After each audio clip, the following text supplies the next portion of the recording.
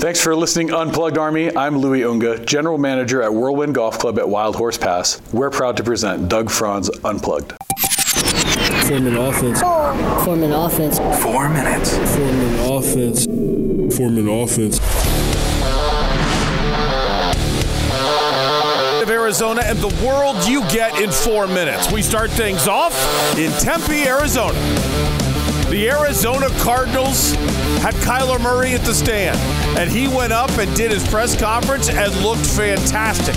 Incredibly mature, talked about the leadership role, talked about knowing the offense, and most importantly, the fact that he feels ready, and he's felt ready for weeks, but understood taking it slow and making sure that he's ready to go. He will start against the Atlanta Falcons coming up this weekend, Sunday at 2 o'clock.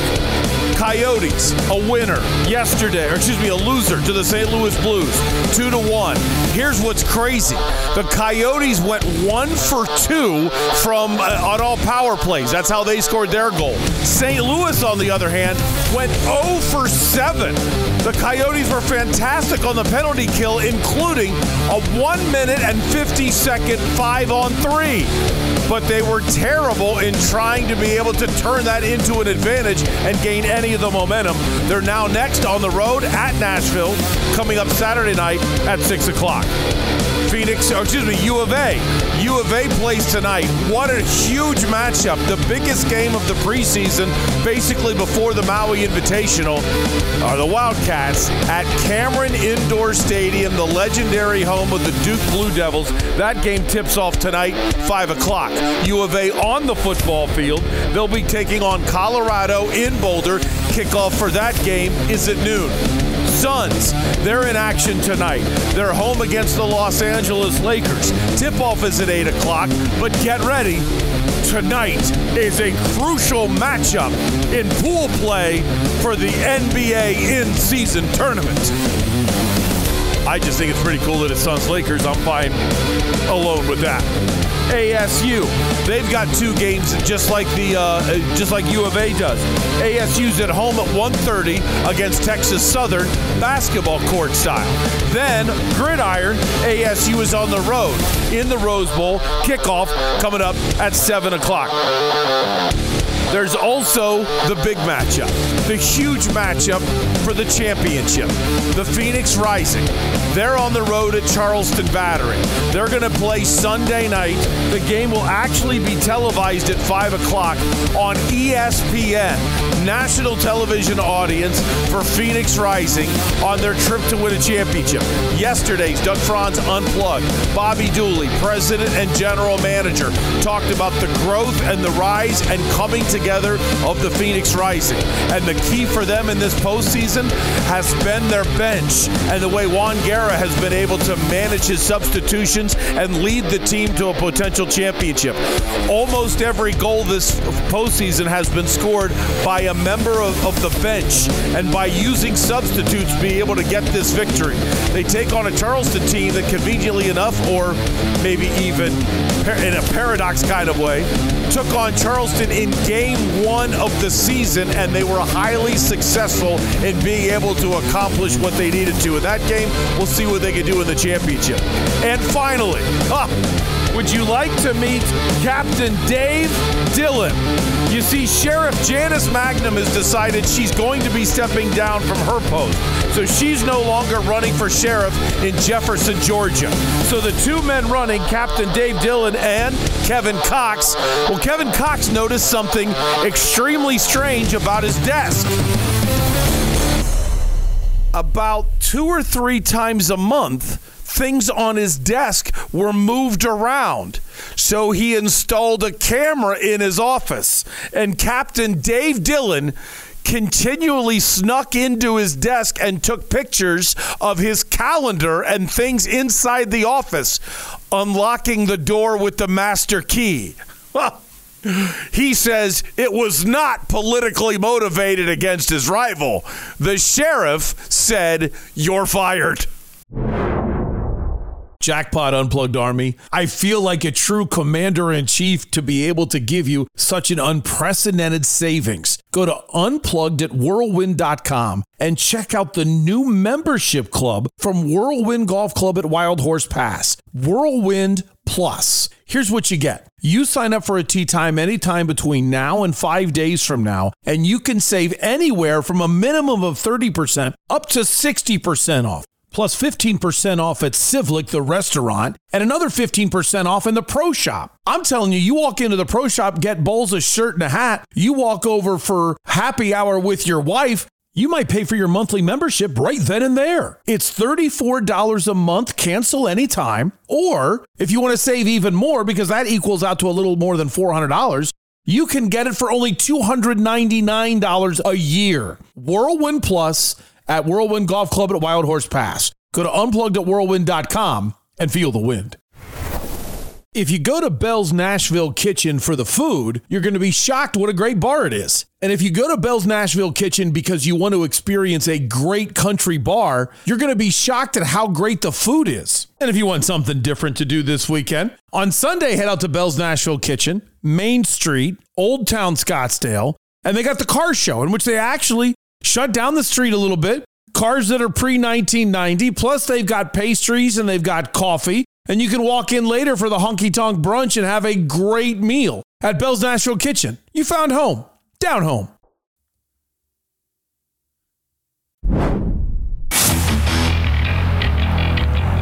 I just want to say it to all of you. Today is November 10th. Because of the 11th hour on the 11th day of the 11th month. We celebrate Veterans Day tomorrow, but today it's celebrated because of the fact that it's a Friday and Veterans Day is on a Saturday. But also, happy birthday, Marines! Good morning, good afternoon, good evening.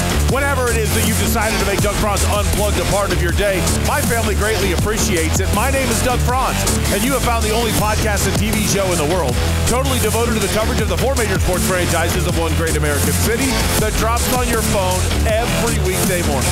We also cover ASU, UofA, GCU, Rattlers Rising, and the Merc.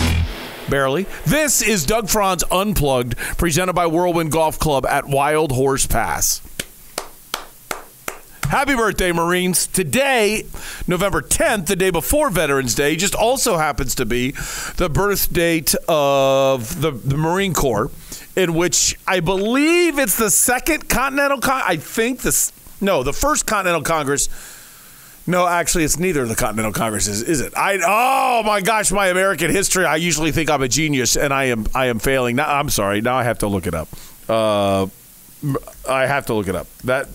That's really going to bother me because I can't remember which body put together the Marine Corps, but it was 1775, so that should have been the Continental. And it was the Second Continental Congress. I just cheated and looked it up. Gosh, I should have known that. So anyway, they issue an edict establishing the Marine Corps on this day. And therefore, that's why we have the Marines. And then, of course, you already had the Army established in order to fight the war. So today's an important day in our military history. And God bless everybody and all of our veterans. It is an honor to live under the freedom that you have provided all of us. Just so you know, I am not a veteran. I never even thought about it. When I was young, I loved America, and I loved the 4th of July. My parents had taken us to Washington, D.C. I saw the changing of the guard at the Tomb of the Unknown Soldier. So I did have a healthy respect for the flag and the United States, but it really changed in college when I took a lot of classes where some of my professors were military, and a World War I class and a World War II class was just absolutely, and a Civil War class was just fascinating to me. I always loved George Washington and the Revolutionary War, and so many things about our history as a nation that just brings me such joy. And then when I moved to Alabama, I had quite a few more black friends and didn't really know my black history of America. And then being in touch with that, and then got so blessed in Kansas City to become friends with Buck O'Neil, the first ever black coach and the first ever black scout in Major League Baseball, and learning about the Negro Leagues, and my love of baseball. So then all of that kind of morphed, and then you add on to it the Persian Gulf War while I was in college, the War on Terror, 9/11, Pat Tillman, even though I wasn't.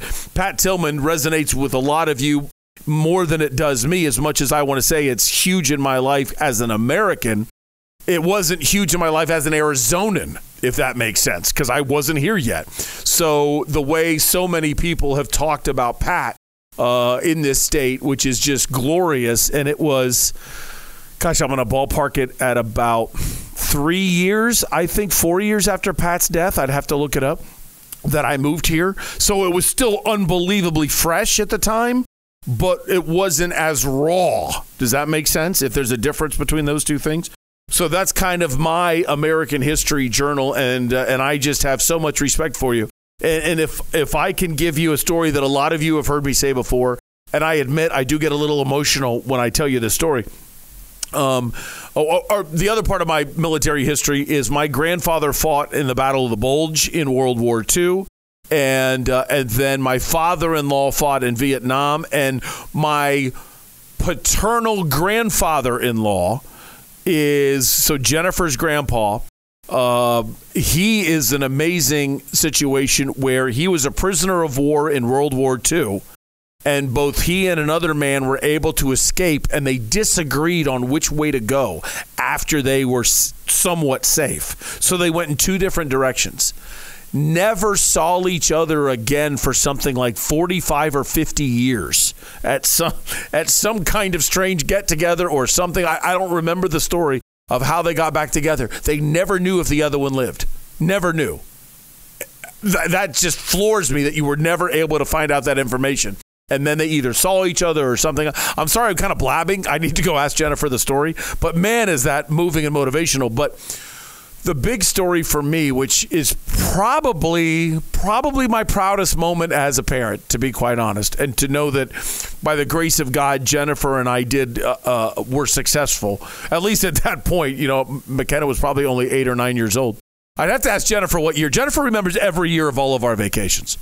But one year, I thought about how much it meant to me that my parents took me to Washington, D.C., and I do believe any of you that are able, and I really stress able, that it is an expensive and difficult trip to be able to plan out and go. If you ever want to get a beer with me, I'd be glad to talk to you about it.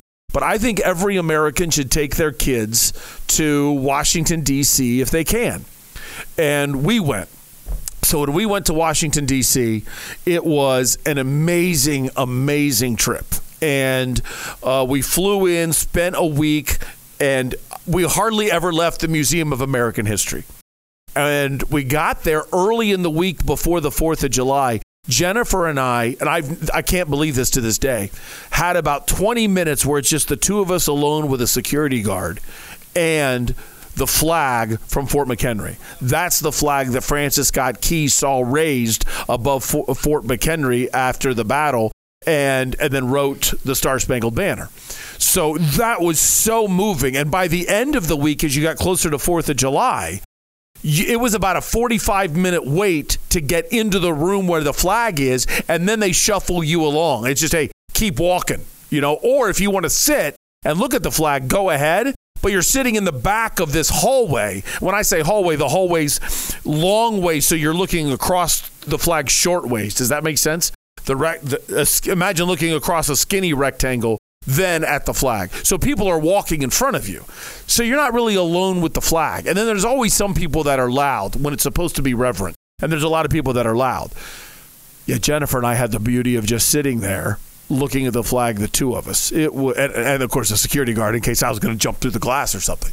So that was inspiring. And then on every day was sunshine except one. And it just so happened the day we were under a pretty good storm. It was one of those typical East Coast Atlantic storm, mid-Atlantic storms where it's drizzling throughout. And then for about 15 minutes, it's a downpour. And then it goes back to a drizzle. And then a hard downpour back and forth. And that was the day that I had planned for Arlington. So we're going through the National Cemetery, and I just feel horrible because a lot of the other days, granted we would have been wet and gross, but a lot of the other days we were inside walking into one of the Smithsonian's or into a museum or into the Capitol building, things like that. So we would have been inside while it was rainy outside. And this is the one day where we're outside all day and it's miserable out.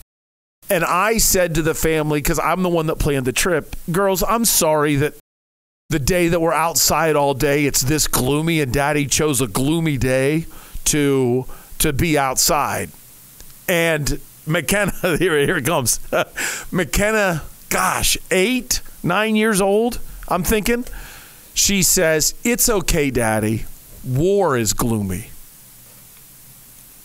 Oh, I mean, to know that my 8 or 9-year-old had understood the horrible difficulties that some of you in our military have gone through, or to go further all the way back to, I mean, I'm the type of person that even thinks of Valley Forge, when a kid says something like that. And she says that, and for her to have even remotely of a grip of the misery that you were able to fight through, it was just wonderful. Now, I don't get all the credit, of course, with her father or with her papa, her grandpa on Jennifer's side being a Vietnam War veteran. I'm sure that he has had her on a lap and talked about some of the storms that he went through in Vietnam and things like that. But oh my gosh, that gets me so jacked up. So I wore the flag, wore my FDNY hat today, thinking of all of you for America on Veterans Day. Thank you very much. And then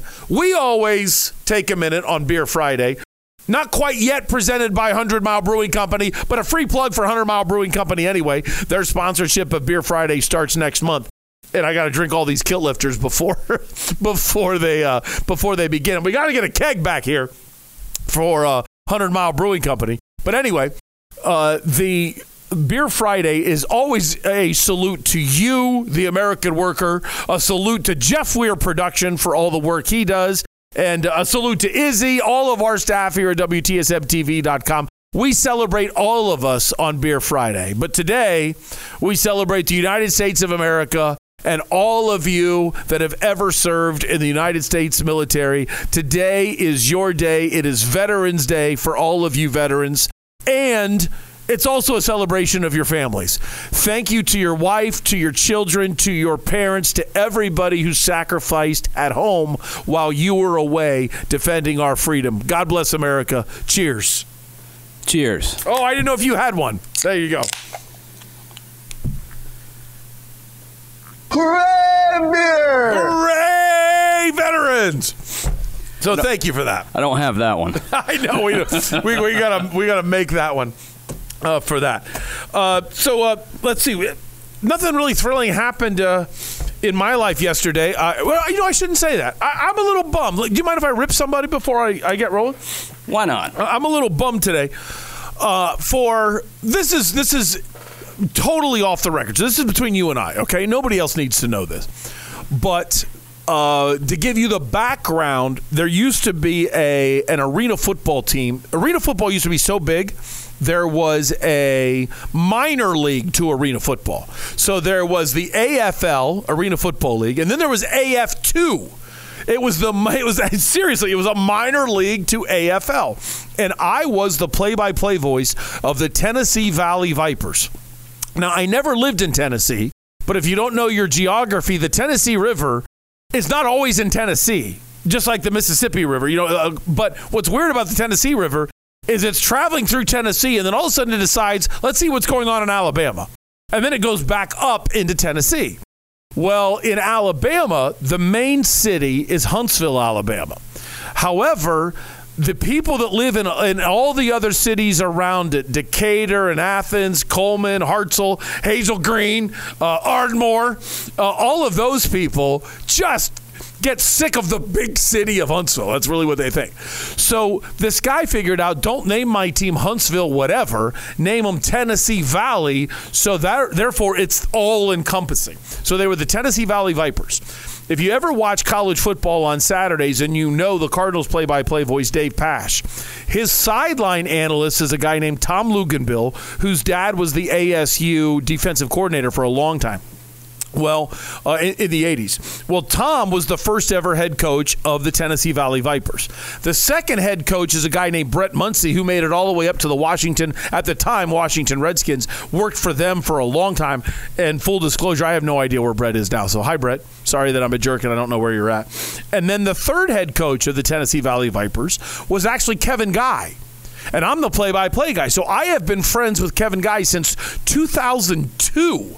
When his youngest was a baby, my oldest was a 2-year-old. So it's kind of cool. Well, actually, his oldest, both of our oldest. So it was kind of cool. I've known him that long. We've been friends that long. And then we both end up here. I moved here at the beginning of 2007. He moved here at the end of 2007. So we've been close friends forever. Since about year 3 of our friendship in Phoenix, so 2010, I've been after him to move to the West Side. I'm totally serious. I thought they were making a mistake being downtown. I thought they should come to the West Side. And if you want to get a beer with me, I'll give you all my reasons, but I thought they should move out west. And he's ignored me every step of the way, okay? Then about 2 years ago, he actually started asking me some questions about it. And I felt like he was getting kind of serious about it. And typical Kevin Guy, even though he's a friend, he asked me some questions about it and then never brought it up again for like 9 months. So I didn't know the state of conversations or where we were going. And then I found out about 3 months ago, hey, this might actually happen. And they were in hot and heavy conversations about coming. Well, yesterday was the press conference and ribbon cutting and announcement of the official move of the Rattlers to come to the West Side and Desert Diamond Arena. So he told me a couple days ago about this presser that's going to happen. And said, hey, I'm going to give you a shout out. I'm going to tell everybody that I'm not going to tell them it's your idea, but I'm going to tell them you've been after me forever. I said, okay. Like I'm not here to get attention, but all right, whatever. You know, it's good for the podcast. Say my name all you want. So I'm sitting there in the crowd. He comes up, and it's kind of hilarious because the poor audio dude, when Kevin Guy, everybody else was talking like this, hey, yeah, we're excited to have the Rattlers, da-da-da, da-da-da, da-da-da. And then Kevin gets up there, what's up, Rattler Nation, yeah! And he's acting like it's a pep rally, and city leaders and walkers are like, yeah, trying to get fired up and everything. And I was highly entertained by that. And then he gets done with his speech, and he never said a word about me promoting him, pushing him to move out here. So I'm like, okay, I don't care. But once you say you're going to do it, you know, I was ready for this announcement. So he comes up to me afterwards. He goes, hey, I was going to give you a shout out, but I decided not to because of your flips. I said, what? He was fired up because I was wearing slacks, a nice shirt, and flip-flops. I always wear my flip-flops. Come on. Got a few cuts of that. Do you? Since he didn't announce me, it's all right. I don't even want him. That's Jeff Weir production. All right, all right. Let's go with. Why don't you get? You know what? If you have the first one of, let's go with the beginning of Kevin Guy, Jeff Weir production, okay, out of all of them, so you can hear what I mean about him yelling at the beginning of it. But I don't know how you're going to find it in all that mess of phone clips that I sent. Oh, Izzy already cut him up. Oh, Izzy, well done. Yeah, I don't know how he cut him up, so I don't know what you. So does any of them say K Guy or Kevin Guy? Yeah, I got KG 1 and 2. Oh, let's go KG 1.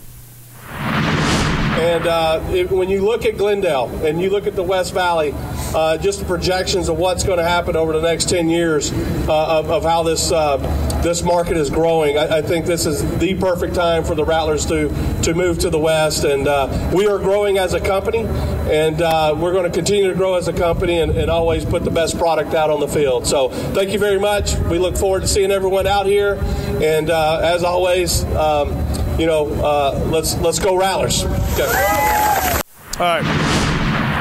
Did you see that guy that was sitting in front of me? This was it's always my luck. CEO Chris had sent me a text, or called me actually, as I was parking the car, and he goes, hey, are you going to the Rattlers press conference? And I said, we've already talked about this, Chris and me. And remember when I left and I talked about Ron Church? I didn't know you meant Ron Church. I understand because I said Ron and the Rattlers. I understand how you got confused. And he goes, well, will you video it? And I didn't tell CEO, I wanted to be a team player. I said, oh, yeah, sure, be glad to. And as soon as he asked, I'm like, what are you talking about? I don't have any idea what I'm doing. I don't like doing that. And I'm a wuss, because then you got to sit here like this. I want to focus on what's going on. I want to watch people. And instead, I'm going like this. Now, for those of you that think, so what, suck it up. This is not a champagne problem. Hold your hand up like this. Aim your camera phone at something. It doesn't matter what it is. Okay, go like that. Now, don't move for 30 minutes.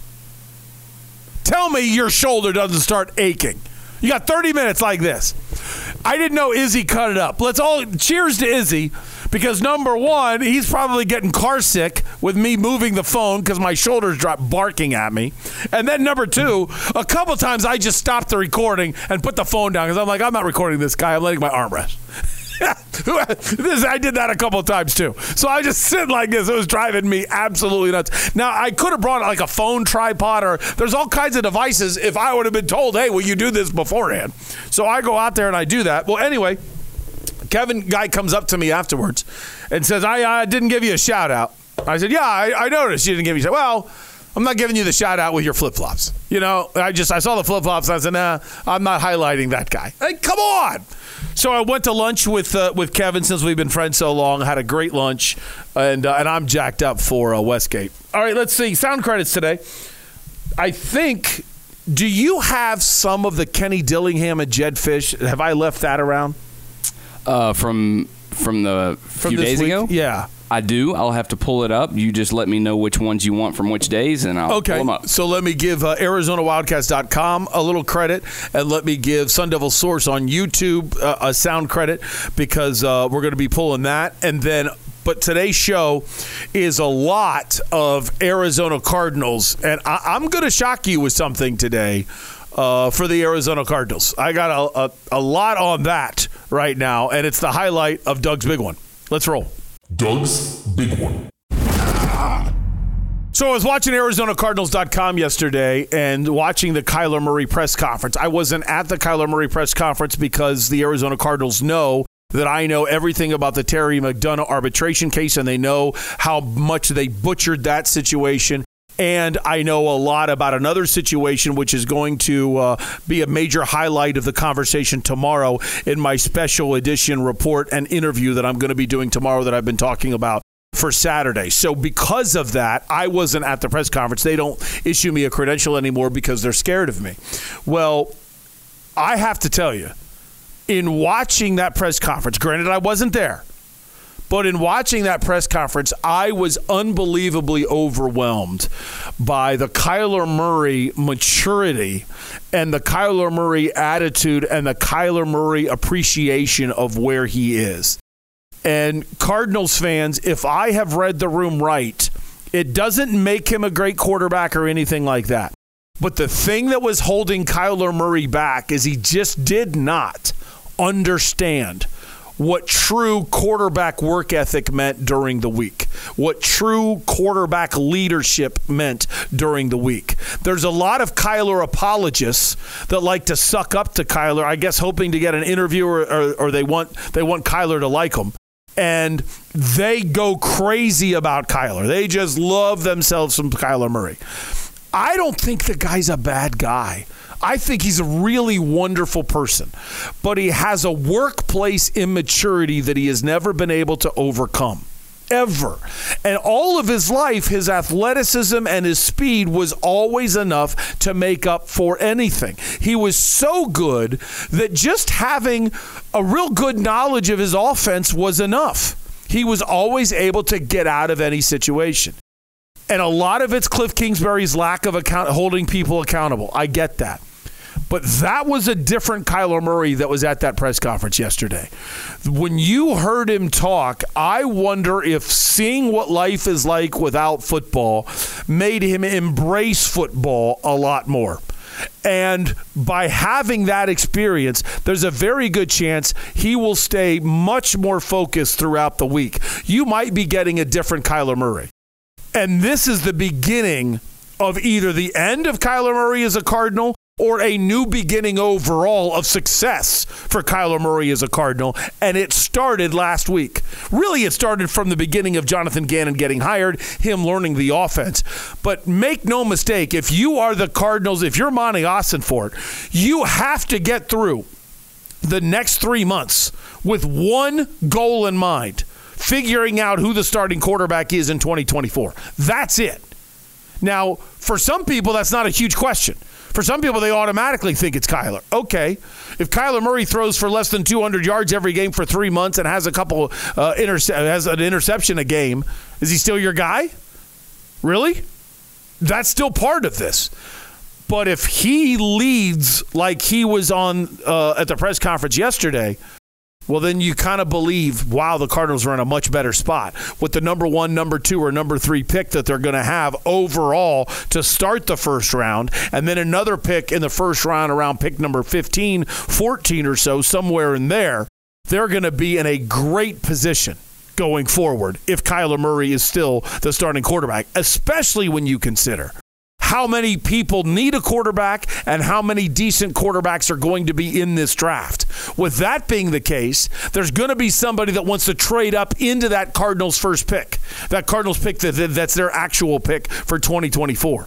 That opens up a litany of possibilities and opportunities for the Arizona Cardinals by doing that, by getting another trade to trade back down. And make no mistake, Monty Ossenfort dominated the first round last year. He was outstanding. So when you have one piece of track history that says he can do that, a successful Kyler Murray puts the Arizona, I honestly believe it advances the rebuild by 2 years. It actually speeds it up by 2 years to me if he's good. All right, let's go to Kyler Murray. Bob McMahon and Bobby Mack. Question number 1 to get things rolling. Kyler Murray, how are you feeling? In a sense, not trying to be too high, too low. You know, at the end of the day, we're playing football. It's a blessing to be able to be out there with my teammates, move around, run, walk. So it was a long 10 months. Never dealt with that before. So doing the same thing every day, waking up, trying to get better each and every day. Sometimes, not feeling good. Some days feeling better. But to now be here, it's a good feeling. Hey, Josh Weinfuss, be quiet. It's my turn. Okay, Josh, we'll get to some of the questions that you asked. Relax. ESPN.com reporting, trying to invade Doug Franz Unplugged. That's not really what happened. I'm just teasing Josh right now. We had a massive computer power meltdown at some point overnight. So Jeff Weir Production has to do different things. He's playing this right off of the ArizonaCardinals.com website. So if you don't stop at a time, then we get more Josh Weinfuss in our life. That was a small piece of his maturity, but just hearing him say it's a blessing to run. I mean, just put that into perspective. It's a blessing to run. Now, I actually can, in a weird way, relate to that. At about 3 years ago or so, I lost the ability to run. And when you're in your 50s, I think it's all right. Okay, fine, I can't run anymore. But it's still kind of sad that you lose that. It's just something that, wait a minute, that's always been there. And as a soccer coach, I would actually play soccer a lot with my young kids, with all of my girls for years and years and years, because I saw the game in a different way and I wanted them to be challenged that way. So I would play with them a lot. And I think the kids always enjoyed having the coach out there. Maybe I'm lying to myself. Other people say the coach should never actually practice with the kids because then they don't learn anything. Have a kid in there instead of you. Well, I would do 3-on-1s and teach them, make sure you're passing the ball. And that way I knew another kid playing defense it was an offensive drill. So having a kid out there for defense when I didn't want them to attack all the time, or I wanted them to attack more, they wouldn't have known what I wanted, and it was an offensive drill, things like that. That was a little bit of an argument against people at soccer training sessions right there. That came out of nowhere because I've had people say, you shouldn't be. Okay, thanks, buddy. Thank you for your chalkbook training session here when you're never actually out with your hands in the dirt. But anyway, so when I hear him talk about it's a blessing to run, and I think you would agree, Kyler and I run on a different level. I think that's huge. And that makes me feel a little better, but that's not as big as some of the ones coming up. I thought this was interesting. He's a visual guy. So again, Bobby Mack asks, have you allowed yourself to play this game out in your head? You're finally back. Have you laid out what you're looking for? Play out in your head? Of course. Of course. I like to do a lot of envisioning. Obviously, it doesn't always happen the way you expect it to happen. It's going to be some adversity, I'm sure, throughout the game. But you prepare for that, you plan for that, and you get back out there and you keep going. I'm excited. I know we've had a good week so far, and I plan for it to be a good day. You played a lot of football. Are you nervous at all? One was just real quick of him going after. Or the reason I want to play that for you is it's more about him and getting to know him a little bit. That's the way he operates, thinking ahead, planning ahead, and visualizing how he sees this going. I admit I'm not one of those people. I don't try to, like a lot of people say, that's the power of positive thinking, and you got to think positive, and therefore you've got to envision, how does this work? How does this feel? Depends to me on what you mean by envisioning. Would I be envisioning, like, do I envision today's show last night? Yeah, I think, okay, we're going to go here, we're going to go here, we're going to go here.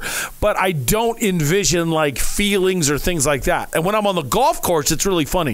If I'm playing with strangers, I will say to myself, especially on the third hole red course at the Wigwam, I go up to the tee box on the third hole of the red course of the Wigwam with two thoughts.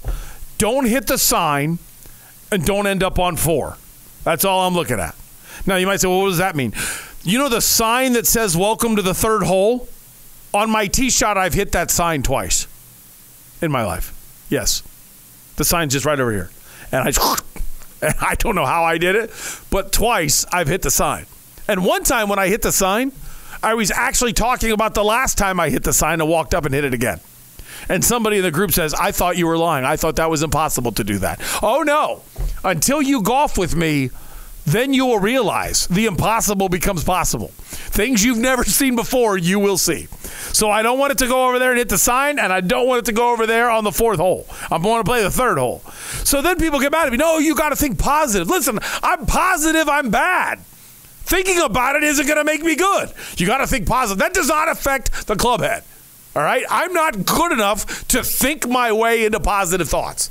All right? Fix the grip. Fix the swing path. Fix the club face. Let's fix that. Once I start hitting it consistently, I'll go, hey, I'm good.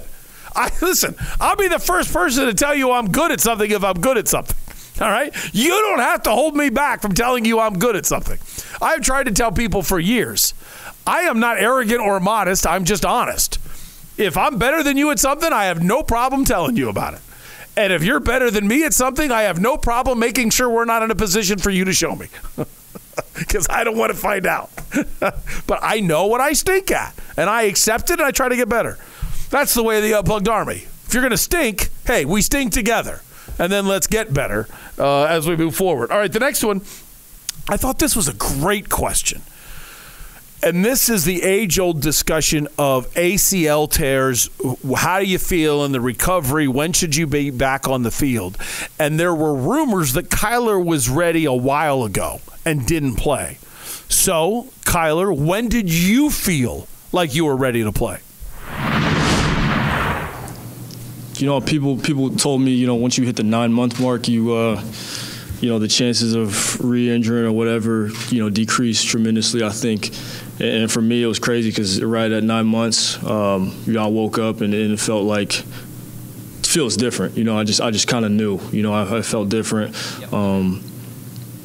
And from there, obviously, telling the coaches or whatever, I feel like I can go practice, and the window starts, and then you just continue to rep, and then from there, I felt good for quite some time now. What excites you most about this offense? The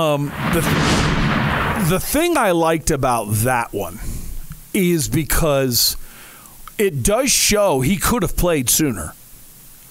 But the Arizona Cardinals, maybe protecting him, maybe whatever, wanted to make sure that as he was getting ready that the reps were going up, but they also wanted to protect the rookie and make sure rookie was getting reps, things like that. But that shows you he was ready sooner.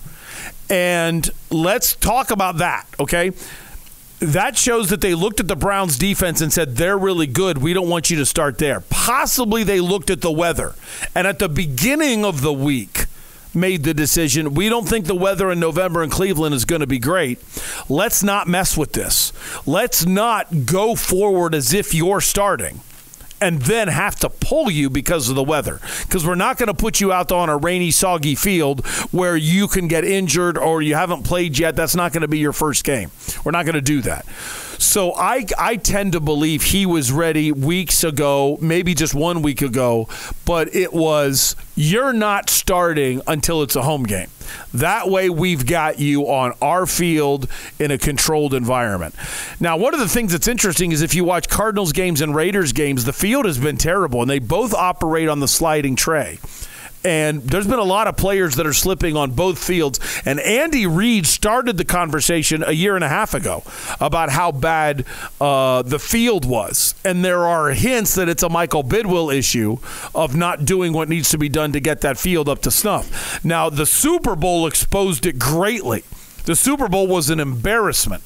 But I want to stress 400 times, don't blame the Cardinals on that at all. Okay, it's not rare that I'm standing up to take a bullet for the Cardinals. The Cardinals have zero power over the field conditions of a Super Bowl. That is entirely people that fly in from the NFL. And that's kind of a problem because they think they understand Phoenix weather, Phoenix grass, and a sliding tray better than our own people do that work for the Cardinals and try to prepare it every day. So the Super Bowl is an entirely different thing. But there's been some people slipping this year too. So we'll see how well the field is for Kyler in Game 1. Howard Balzer, good reporter. I thought this was a really interesting question, and the answer was even better than the question, but I thought Howard's question was good. Buddy Morris is the guy that was the head exercise guy for a while. Jonathan Gannon brought in his own people, but they still have Buddy Morris on staff. I forget what his title is now, but he's basically in charge of rehab stuff and in charge of workouts, things like that. And the question is just simple to Kyler. I'm sure that you loved Buddy anyway, but going through this type of rehab every day with Buddy Morris for this long, how has your relationship with Buddy changed, matured, adjusted over this time? With Buddy. Yeah, no, been here for 5 years, and me and Buddy, he's like a grandpa to me now. He's I can lean on him for anything. It was it's honestly a blessing. To I think everything happens for a reason.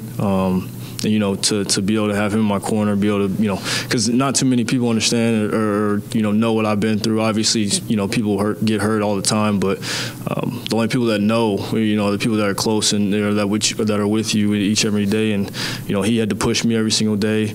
I had to push him, but it was fun. It was fun. Out of all of that right there, the reason why I wanted to play that for you is just kind of the laughter there at the beginning, and that said more than the words, because that means his mind was immediately going to the give and take, and that's a connection that when it gets made like that through that rehab, one guy there every day, that it showed his appreciation for Buddy. And the more appreciation you have for others, the further you're willing to go in order to get to your own potential, not just for you, but for them. It becomes bigger than you. And for the first time in watching a Kyler Murray press conference, I kept feeling the situation is now officially becoming bigger than him. I felt like throughout Kyler's early career, it was about Kyler. And this is the first time I'm watching Kyler, and I totally believe he accepts that things are bigger than him, and he's happy to be a part of it. The next one is kind of 15, 20 seconds of gold here. Just simply, what have you missed about the game the most? Missed the game. I mean, I've been playing this game since I was 4 years old, and probably had a ball in my hand before that. So, like I said, I think everything happens for a reason. I've been missing it a ton. Body language, just the stop, the pause. I've been missing it a ton. When you have that level of appreciation, and it forces you to realize your career is more finite. And once you realize your career is more finite, why play Call of Duty when you can get into your playbook? Why stay up? Like DeAndre Ayton would stay up hours on end to play video games. And then he'd get up groggy and didn't pay attention during shoot-around. I know for a fact how late he stayed up. Opinionated statement about his attitude in shoot-around. Then he would go home, he'd nap just to get back into playing video games. And, okay, I got to stop the video game to go to work. And then he'd go to the game. And that stuff drives me nuts, okay? Kyler Murray, when you hear that and you see the body language of how he misses the game and what he missed about the game and things like that, that shows you that this is a different person now. I'm really excited for him. The next one is more team-related, and it's from your perspective, being on the sidelines, watching the games. What have you seen so far from the Drew Petzing, Jonathan Gannon offense and your teammates in it? Perspective of how close we are, I'd have to say how close. Like if there's a couple plays a game here or there where we just shoot ourselves in the foot, and we're really not that far off. Obviously people may think we're a bad football team. We're not a bad football team. We're just we got to clean some things up, and we need to make more plays, and that's what it comes down to, is making plays. I don't even remotely agree with him, but I like the spirit. He says we're close, okay? That's a line that a lot of people will say when one person breaks down in a play. And I don't mean breaks down as in breakdown. I mean one person breaks down in which if 10 guys, this is what makes football great. If 10 guys do their job and one guy doesn't, vast majority of the time, the play fails. Okay, in baseball, you got 9 guys in the batting order. If 8 guys hit, you're going to win. All right? If 8 guys play great defense and 1 guy stinks, you can still probably overcome it. That's a little harder, but you can probably overcome it. If you've got 4 All-Stars in the NBA, Jeff Weir Production can play center. All right, if you don't know Jeff Weir Production, he's 5'4" and $150 and drives to work in a car seat. All right, so you don't want him as your NBA center. It's an adult car seat. Yes, of course. But it's at least like a booster with a little strap thing for your seatbelt to make sure you're safe and snug. And he's such a small man. Now, big heart, but small man. You could start him at center, and the team will be fine. Okay. Team will be absolutely. If you give me Steph Curry, Devin Booker, LeBron James, and who else would I want? They at least have to go through me to get to the quarterback. Yeah. And see, and I'm talking about basketball players, and you're worried about the quarterback. So all of a sudden, I didn't realize that you're dreaming of playing offensive tackle, or you got confused when I said center. Well, you said center. Yeah, you thought of football. I should have known a guy from Tennessee. If I say center, he's thinking O-line. Well, we are talking Cardinals. Yes, we are. But I said, I'll take you with Steph Curry, Devin Booker, LeBron James, and who else? I like Joel Embiid, so I'll take Joel Embiid too. And then I'll just throw you in. We're going to win. I can coach that team to a victory. All right? We're going to win. We're going to be okay. That's questionable. With you or me or both. I don't know which did you. Were you self-defecating or were you that's all on me. Yeah. You didn't catch that little joke there. That was kind of funny on my part. I won't tell you what I said if you didn't catch it, Jeff, for your production. Because I just left something in your adult seat with what I said. So anyway, the situation is one where when I hear Kyler say we're close, well, if you have a different guy that gets beat every play, whether he gets beat mentally or physically, you know what that means? You're not good. It doesn't mean you're close. It means you're not good. All right? If the same guy is getting beat over and over again, we can overcome that. We can either try to replace him, or we can slide our protection over, or we can just make you run dummy routes. There's a lot of things we can do to hide one bad player or one weak spot. There's nothing we can do if a different person screws up every time. False start. Well, that's only one guy's fault.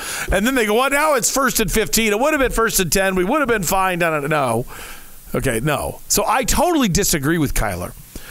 But that's still leadership. When somebody asks you, what have you noticed, and you're not talking to the media, who cares what I think? You know what I mean? Seriously. I hope you do, but from the point of the actual Cardinals, when your leader comes in and the first thing he does is tell the guys, you guys are so close. We're not that far. Ignore the record. We're not far from making these plays. Every guy in that room thinks then you're going to be the difference. That's a good thing. That's still leadership.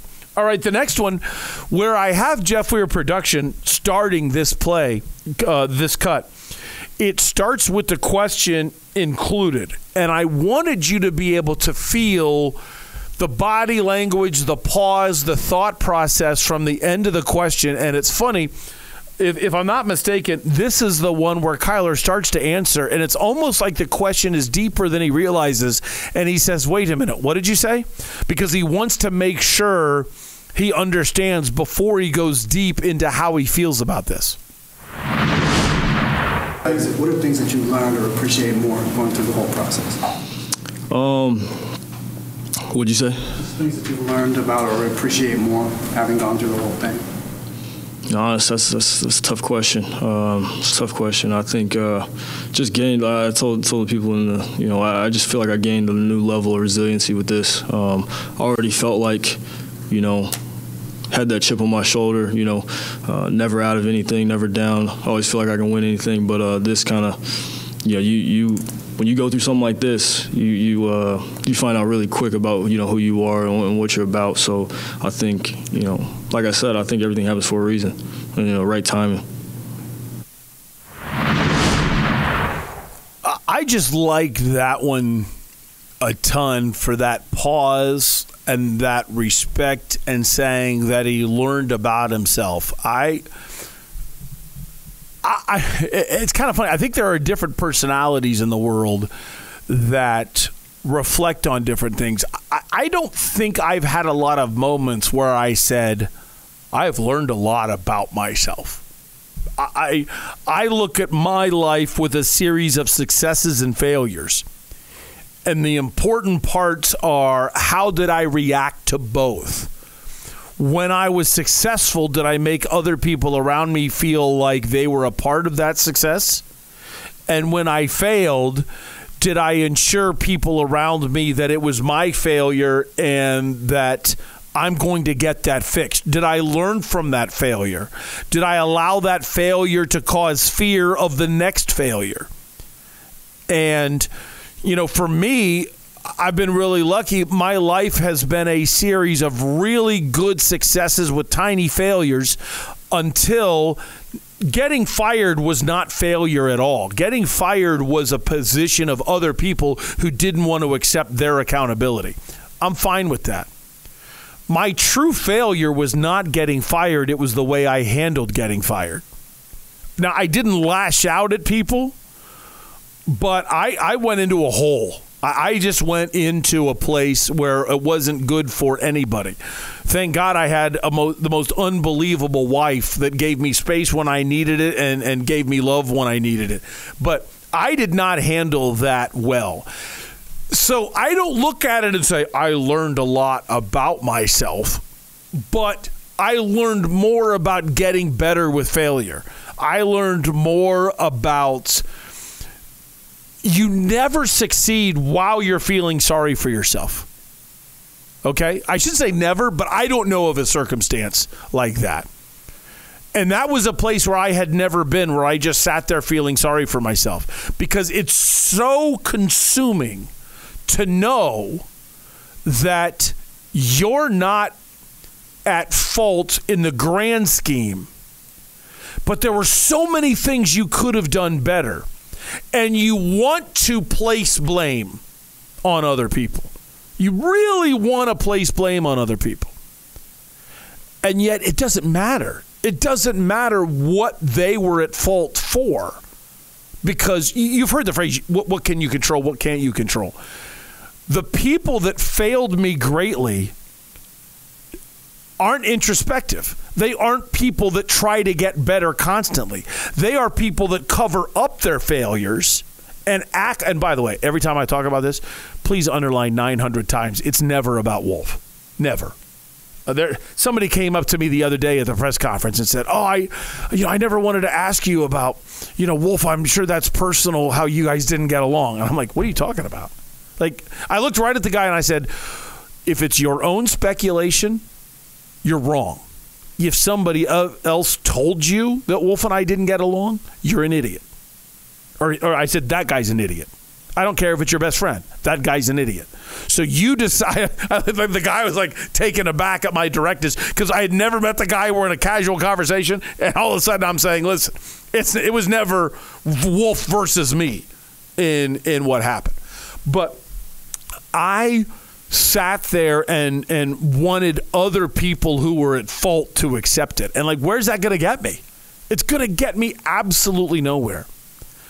And it's more important for me to look at all of the little battles where I totally feel like, and even to this day, I feel like I was right in what should have happened. I was right in what they got wrong. But I was dead wrong in how I handled it. I was dead wrong in thinking doing it, handling it my way was going to get me where all of us needed to go. Because I have a major personality flaw, which is once I realize you can't do the job, then I have always struggled in including you in the future.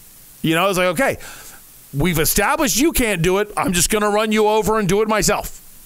And now I put more on me, and what happens when you put more on yourself? You then lose. Other things slip. There's no way you can keep piling on yourself and be as excellent in things you used to be good at. You can't, because those things slip as you start trying to take on other people's responsibilities. And that's what I did. Instead of getting at the root of the problem and motivating, helping, explaining, and training someone to get through their flaws and faults, I instead just said, okay, now I know you can't do the job, ran them over. The reason why I loved what Kyler Murray is saying is I don't know what his renaissance was. I have no idea.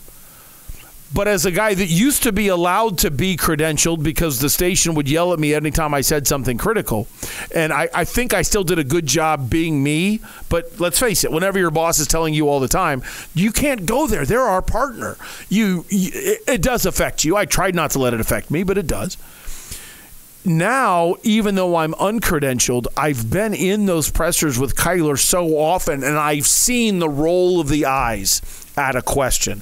I've seen the frustration with anybody that thinks that he is struggling or not succeeding or being, it's kind of funny. People that think they work hard and don't are always the ones that are most defensive about their work ethic.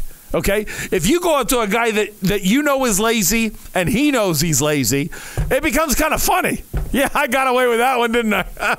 And it's funny.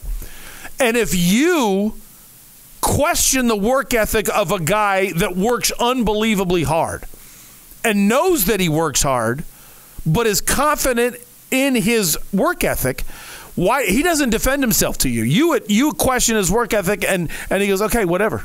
He ignores you because he knows his work ethic is eventually going to prove you wrong.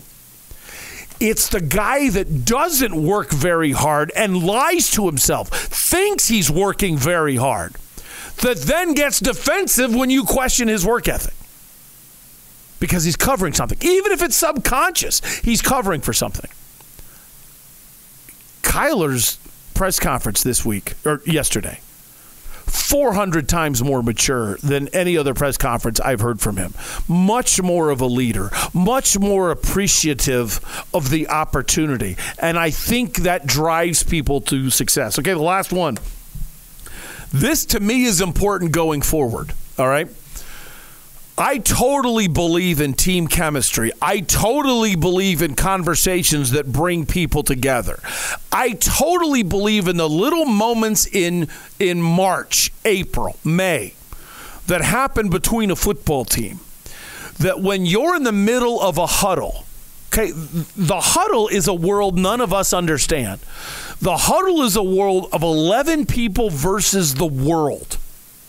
They get one piece of information, the play, and then everybody next to you is dependent on you understanding the play, having done the research to know what the defense is going to do on the play to counterbalance you, and then succeeding physically. So there's all of this mental stuff, and then boom, pure anger for a second, and then calm back down. And everybody's got to believe in each other, but at the same time, everybody has to do it right on their own.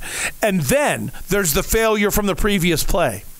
If somebody failed on the previous play, someone in the huddle is talking about it, is talking about your failure. How are you going to handle that moment? When it's as raw as can be, okay? If somebody walks up to you right after you just made a mistake, how are you going to handle that? Do you get defensive? Do you get mad at them? Do you come back at them and say, well, you're not perfect, and attack the messenger? Or you go like, yeah, you're right, I screwed that up. Now, if somebody's just after you, okay, defend yourself. But did you listen to the critique and decide, you know what, I can apply that? You're right. If the person is connected with you in May, if the person shows you in April how they feel about you, how they believe in you, you have a great relationship with them, and then you screw up in November, when that guy questions you in the huddle, say, let's go. You can't let him blow you up like that. How did you not see that blitz? That's where it's coming from. That's what we did on Thursday. Yeah, you're right. I won't let you down this time. I'm back. Okay, you're right. All right. There's a connection there.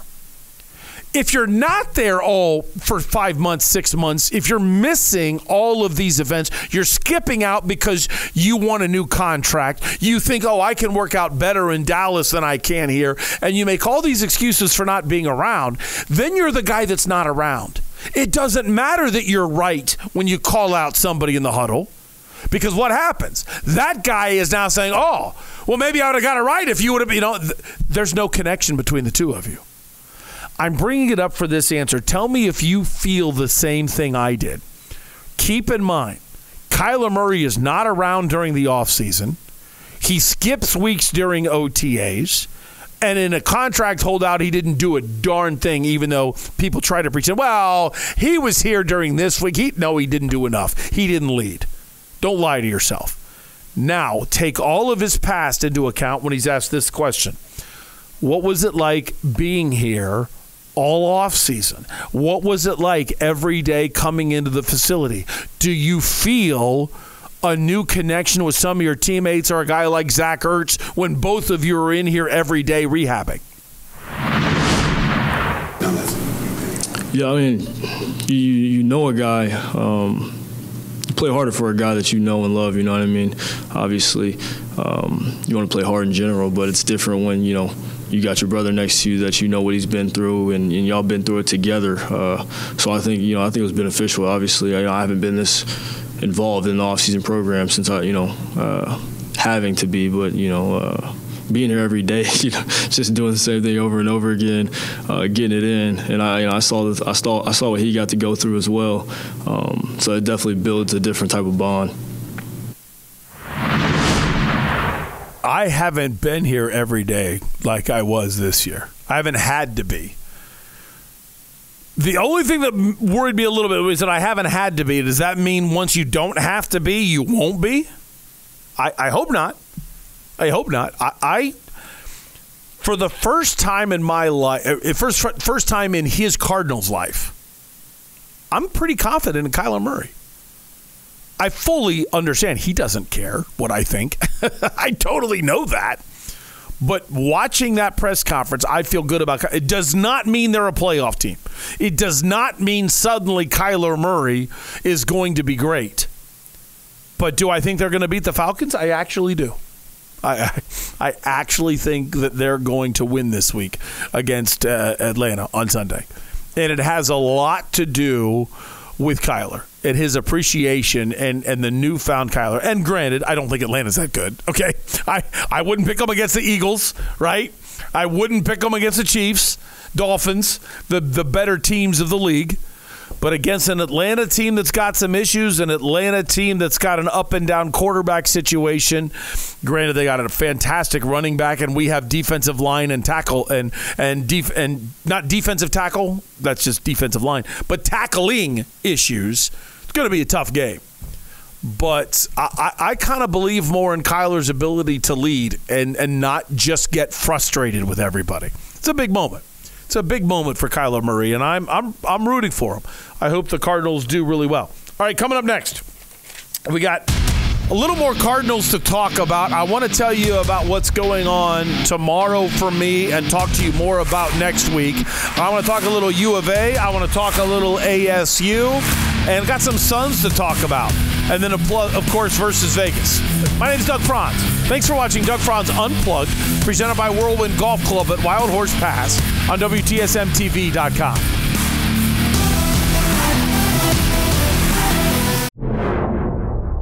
I know it's a little bit difficult to understand this, but right now is a fantastic time to get a new air conditioner. Your AC unit has worked unbelievably hard in one of the hottest summers on record in the city of Phoenix. Well, right now, Parker & Sons has stocked up on air conditioners for the summer, and now the summer's over. So they're not nearly as expensive to get those units because they need to move them on. So you get that tremendous advantage on price. Now, if you're not sure if you need a new air conditioner, join the Parker Family Plan. We've been on the Parker Family Plan since about, a year or two after we moved here, and it's been fantastic. I totally believe they helped extend the life of our current unit by keeping it up to date with its warranty, warned us of pending doom, we admit, and eventually we got a new one from Parker & Sons and saved a lot of money because we were on the Parker Family Plan. Call 602-2-REPAIR. That's 602-2, then REPAIR for Parker & Sons. Rosati Sports Pub in Chandler. It's on Ray and McQueen. Sounds like a sports bar. What's the difference? You walk in and they actually have games on TV with the sound on. How many times do you walk into a supposed sports bar and they've got loud music on or somebody playing live or some kind of trivia game going on and you're there to watch the game? If you're like me, a simple guy, give me my pizza, give me my wings, give me my cold beer, and make sure I can hear the Suns and D-backs, then you want Rosati Sports Pub in Chandler. All members of the Unplugged Army, welcome. Rosati Sports Pub. Give me the game.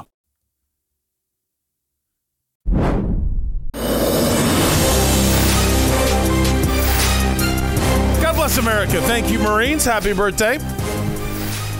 Doug Franz, the fake commander-in-chief of the world. This is a good day to stress this because there's always somebody that's a little weird. Every now and then I get an email from somebody that doesn't like the phrase Unplugged Army, and I do kind of laugh at that, but let's take a minute and make sure that any of you that are new to Doug Franz Unplugged understand. In order for this podcast to be successful, you have to support the sponsors. You obviously have the right to say, Doug, I don't care if your podcast is successful. Yeah, I mean, there's nothing I can do about that if that's your opinion. But in order for me to put out free content for you on the podcast or low-price content for you on WTSMTV.com, you have to make it a point and say, when I'm hungry and going out to dinner, I'm interested in Bell's Nashville Kitchen, Rosati's, 100 Mile Brewing Company, Burrito Express, Civlik. I mean, you've got to look at it and say, am I in the mood for one of those 5 things? And then if you are, please go. I totally understand. Of course, I like going other places too. Okay? So it's not about that. But it's about giving those people the opportunity to earn your business. Okay? If you've got anything going on with your water system at home and you're thinking, okay, I might like reverse osmosis. I might like a hot water, a tankless water heater. You might have a problem with the water heater you have and you need somebody to come out and repair it and look at it. If you aren't calling Parker and Sons first, you're mooching on the podcast. You're saying, I want to listen to you, but I don't want to support it. So you got to call 6022-REPAIR. Now, let me be blunt. If Parker and Sons screws up, people screw up. If they screw up, I would like to ask you to email me. I want to get involved. I want to tell Parker and Sons, hey, this is a member of the Unplugged Army. They came to you because of being a member of the Unplugged Army. They didn't feel like things were satisfactory. How can we try to make this right? And if they blow it a second time, you know what? Okay, don't go back to Rosati's then. Tell me about it so I can tell people, hey, we did our job. I got you people, but this is what happened. Hey, Parker and Sons, this is what happened. All right. Hey, Whirlwind, you didn't mow over here. You know, I don't know what it is, but I'd like to get involved and help you. I owe you that for you being involved, but it's got to be a two-way street between the two of us. And that's why I'm so forward on my relationships with this people, why I talk about Unplugged at whirlwind.com, things like that, for you to become a Whirlwind Plus member and me not selling it to you, me sharing my belief in it. I am not having anybody on this show if I don't love it. Okay, I love the garlic fries at Bell's Nashville Kitchen. I love a breakfast burrito. I love all the burritos at Burrito Express. I used to try to pick my favorite. Man, I like it. Anytime somebody says, here's Burrito Express, okay. You know, it's just so freaking good. Now, I don't know if Angel wants to hear this. I can eat a burrito from Burrito Express, and I'm probably good for about a day and a half without eating. Okay, I don't know if it's my age or what it is. If I was in college, it'd be different. But man alive, I'm done. I'm done. I'm glad they don't charge you an arm and a leg, but I admit, considering one helping is lunch, dinner, and a little bit of breakfast, they could probably charge a little more because you save so much money on future meals. But that's the relationship I need you to have with the sponsors in order for this to go forward. By doing that, you create situations like what's going to happen tomorrow. I want to be very, very clear. I am not vindictive. I don't have... I wish the Cardinals would have given me a credential. I think the Cardinals really did something dumb. I don't know if I've ever told you about this, but early on in the podcast history, I called the Arizona Cardinals and said, hey, I want to work with you on something. I'd like to give you a free commercial every show of Doug Franz Unplugged, in which you can use to promote season tickets, you can use to promote area events, charitable events, whatever you guys are doing. But it would be a lot easier for me, since you record all of the videos that you take at press conferences and things, as I'm working on sales of the podcast, other teams, things like that. Could you send me that sound? And they actually said, no, we'll wait until you're bigger. And then if this is successful, then we'll think about joining you. Okay. So basically, the 15 years you acted like my friend, it was kind of crappy. That doesn't make me vindictive, but it made me realize that they're only partners with people that'll help them. They're not interested in helping others. Then I realized how bad I screwed up with the Phoenix Suns situation. People in that organization told me all the time how horrible of a person Robert Sarver was. And I was like, man, that stinks. Like I was a friend to them. I listened. But even sometimes they would say, hey, you can do something about it. And I went by the thinking, that's your opinion of Robert Sarver. It's not fair of me just to go out and blab, hey, it's almost like hearsay. This is, so-and-so, I wouldn't have said their name, but so-and-so thinks this about Robert Sarver. This is what's going on with the Phoenix Suns. And just ripping Robert Sarver on air. Even though that's poor journalism and that is using hearsay against somebody, I didn't investigate. I didn't look at it journalistically and say, okay, let me go talk to this person that I don't know. Let me get the viewpoint of this person. Let me talk to about 70 different people, take emails, write things down, take notes, meet people for a beer, get an all-encompassing report, organize it, and then present it so people can make their own decisions, like a true journalist, investigative journalist. I never did that. I didn't look at that as my role, but so many people came to me looking for help, and I didn't give it. I regret that. And I actually feel like I let the city down. I mean, I hope you know me well enough to know that I'm not an arrogant person, because I'm about ready to say something that sounds arrogant. But when you are the co-host of the number one sports talk show in the history of the state of Arizona, and the responsibility you have that other talk show hosts don't have just because you're the morning guy, whether you realize that they're not morning talk show hosts, kind of set up the stage of the day for what's going on for people to think about. It's almost like everybody else reacts to what happened, what the morning show does. That's kind of the way morning radio is. And I had that responsibility, and I feel like I let a lot of people down when it comes to the Suns by not doing enough. I don't want to make that mistake again. So this isn't me being vindictive against the Arizona Cardinals. It's me, I feel like, doing a better job of handling my responsibilities, even though, if we're ranking media members, let's say, I'm now totally at the bottom. I mean, you just got to accept it, okay? I'm not where I was. But I'm not going to let that stop me doing what I think is right just because I'm not important anymore. My job is still my job. And so tomorrow, I'm interviewing someone who I had amazing respect for a long, long time, but I didn't really know.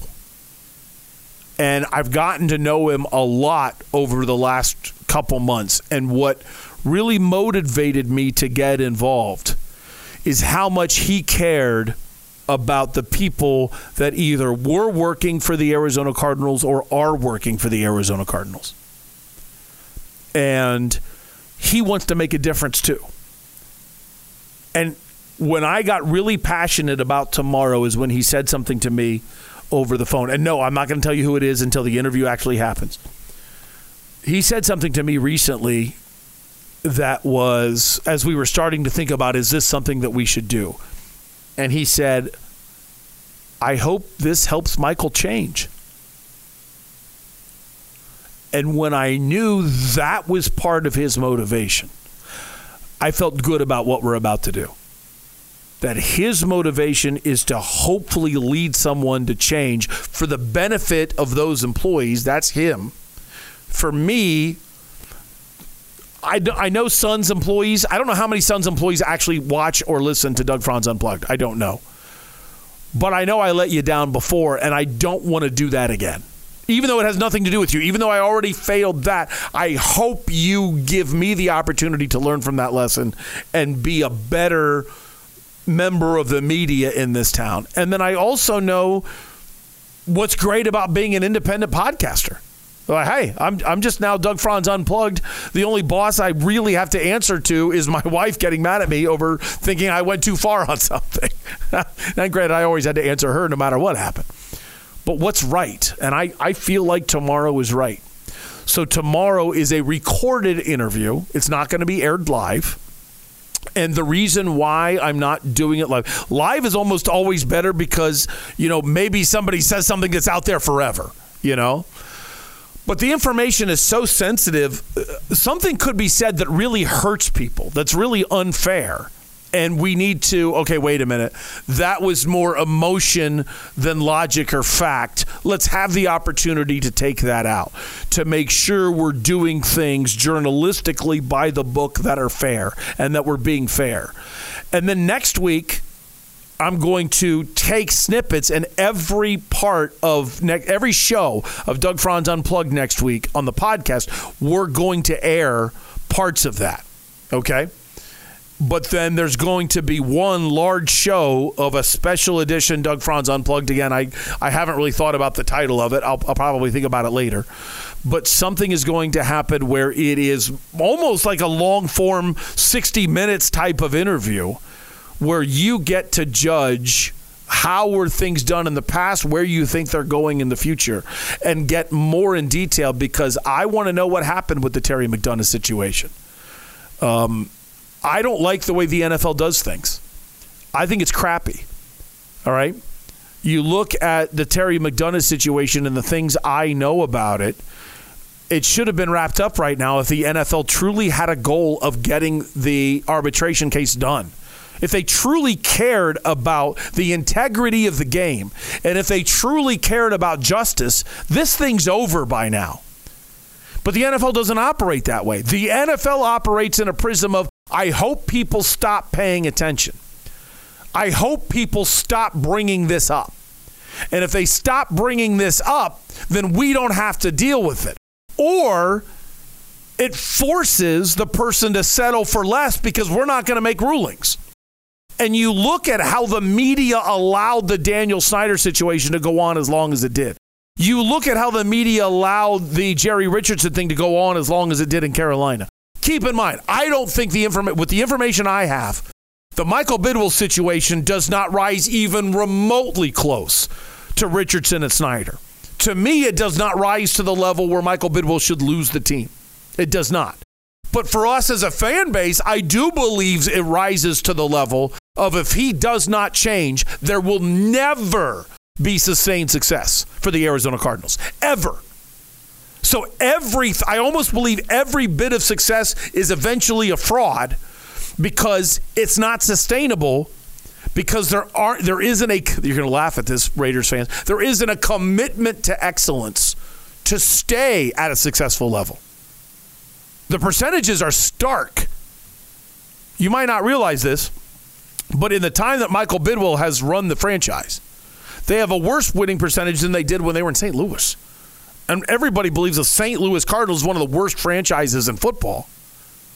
And now this organization is worse, just judging by a winning percentage. I'm not judging by community involvement. I have no idea what kind of charitable things the St. Louis Cardinals did. I have zero idea. Okay? I don't know positive, negative. I can't make that comparison. All I can do is look at winning percentage. And there's a chance in a positive way tomorrow changes things, and that's why I want to be a part of it. So it's a big moment in the history and future of Doug Franz Unplugged. It could be a big moment in sports journalism in the city's history, or I could just fall on my face, embarrass myself, and I will end up looking for a different job. You got to face the reality. This is outside of my element too. But I wanted to say thank you to the Unplugged Army for your belief in this podcast and getting me here to this point, and why it's always been so important to me that you support the sponsors. Let's get back to Cardinals on the field, because there's one thing I didn't think about, and that is just a basic breakdown of the Atlanta Falcons. And what is going to be seen. Let's have Buda Baker do that. Buda, what do you think of the Atlanta offense, especially with now they got Heineke in quarterback. They've got a kid for 10 weeks. Looks like he's a Hall of Famer. Okay, granted, it's just 10 weeks into his career. Let's relax.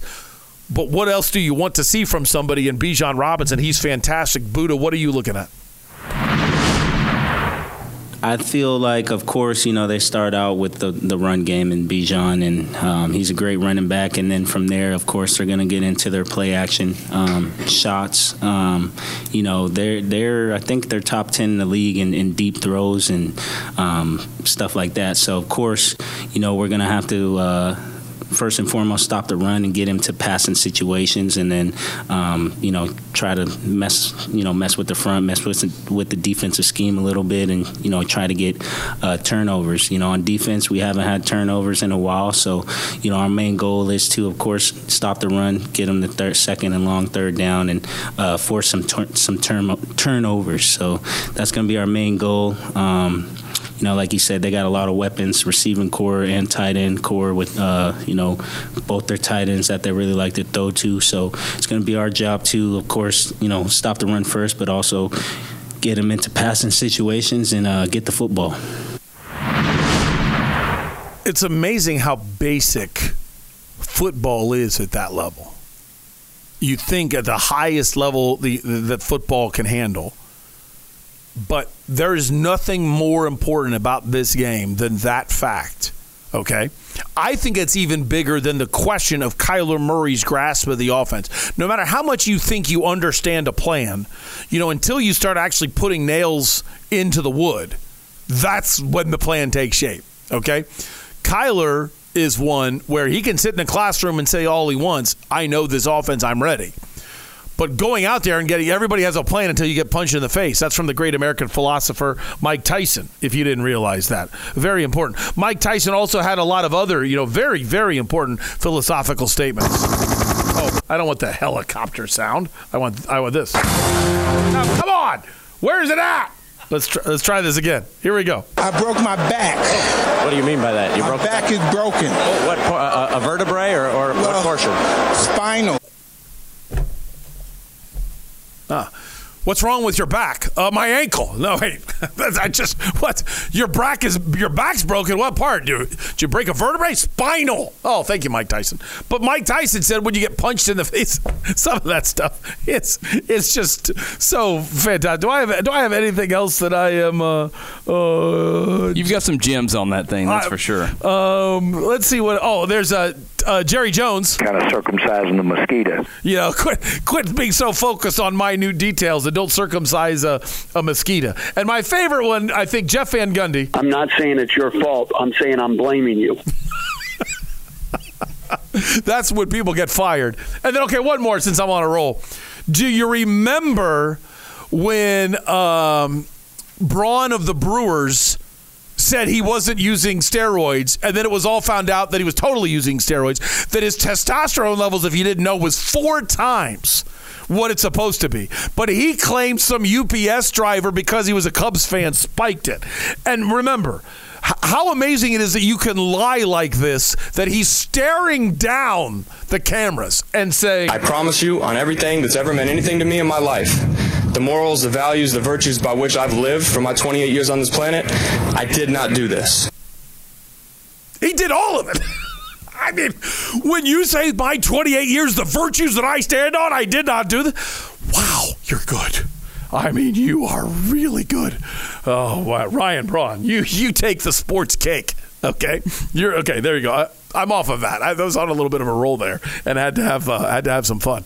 But when I look at the play fake and what the Cardinals have to be able to do, and read that, and how good Bijan Robinson is, and if they don't stop the run, the game is over.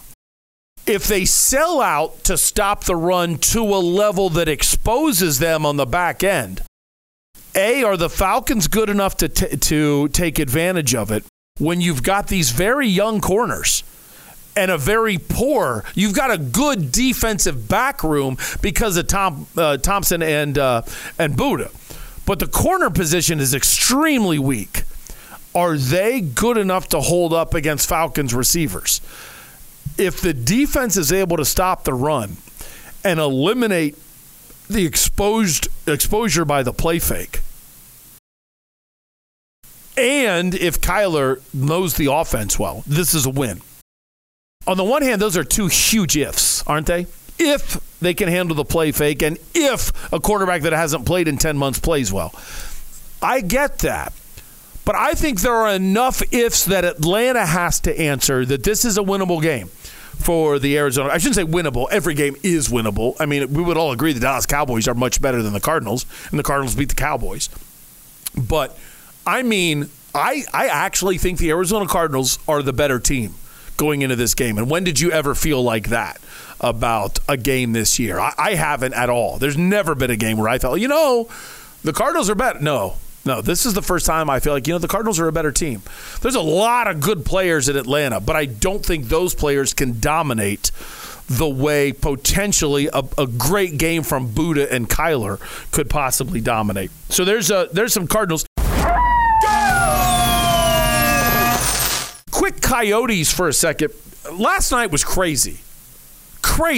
I don't understand how the Coyotes lost this other than you're never going to win when you're down guys all night. St. Louis went 0 for 7 on the power play.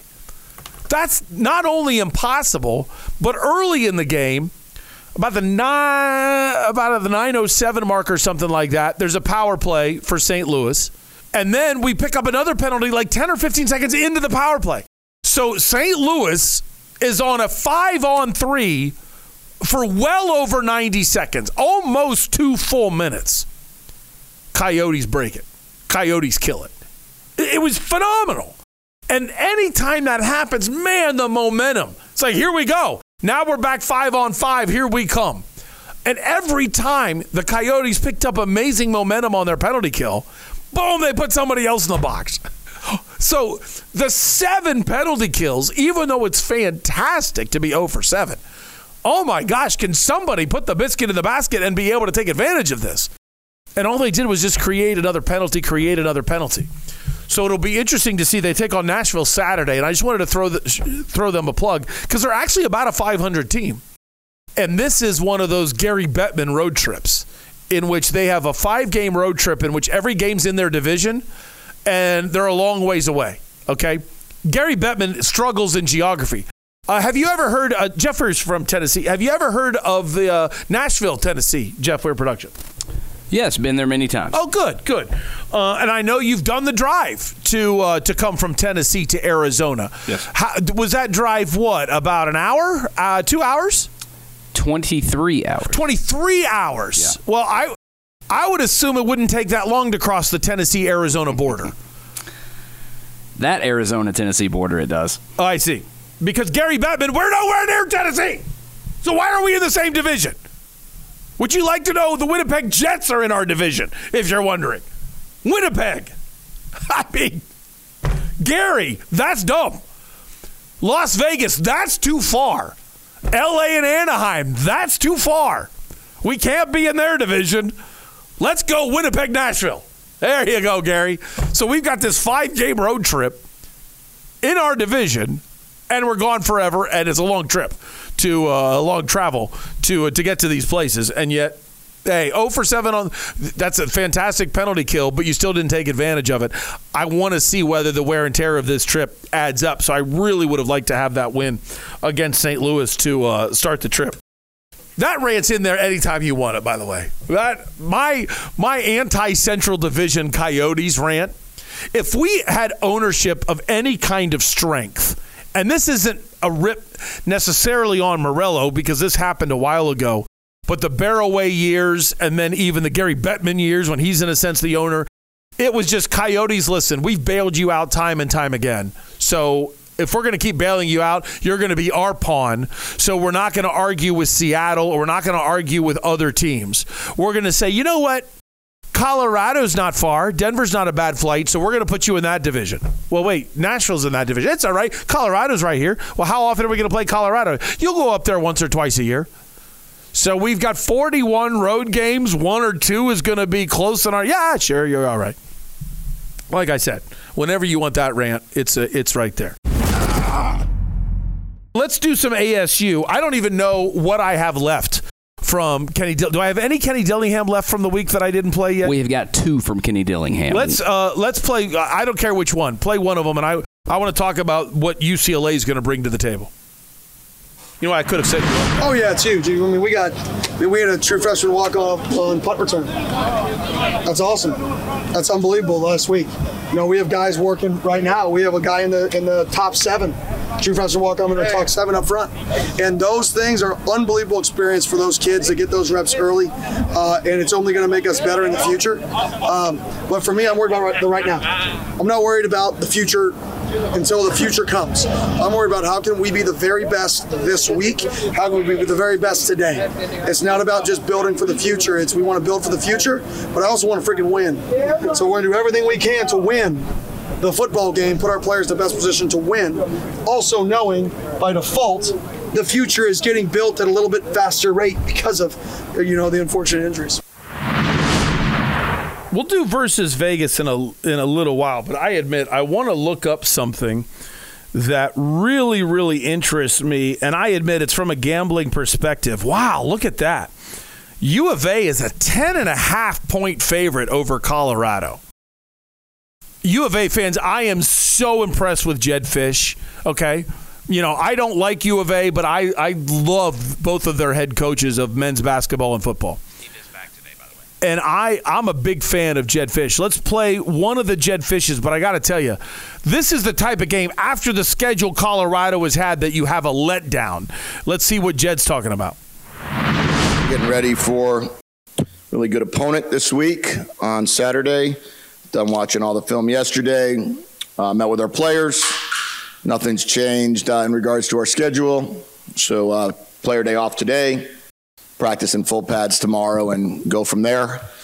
Guys are looking forward to an opportunity to go to Boulder, play a lot better than we did when we were there a couple years ago, and then see how good we can get.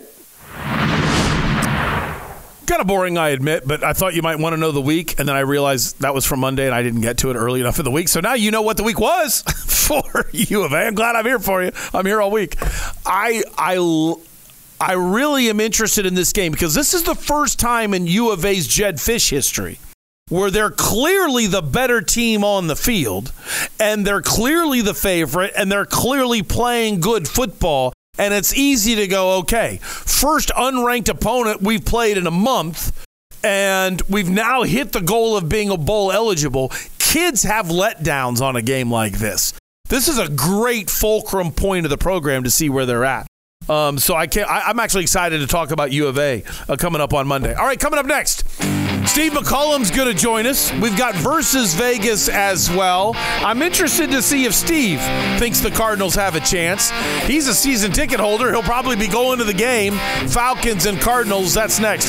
This is Doug Franz Unplugged, presented by Whirlwind Golf Club at Wild Horse Pass on WTSMTV.com.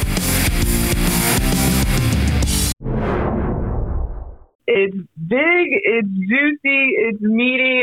Get your burrito at Burrito Express. If you're having a hangover, a bad day, even a good day, still get your burrito at Burrito Express. It will make you feel better. Burrito Express started with my father about 25 years ago. He got laid off and decided that he needed to do something to provide for his family. My brother and I were older teens, 17, 18-year-old, and I'm going to do a trial out of my house. So literally, we decided we're going to start out of his house. So we delivered menus in a square mile area, literally started delivering burritos out of our home in Mesa, Arizona. And after about a month, he said, let's do this. Went and found his first location, and believe it or not, that's how it started. We started with one location back in 1995. Now we're where we are now.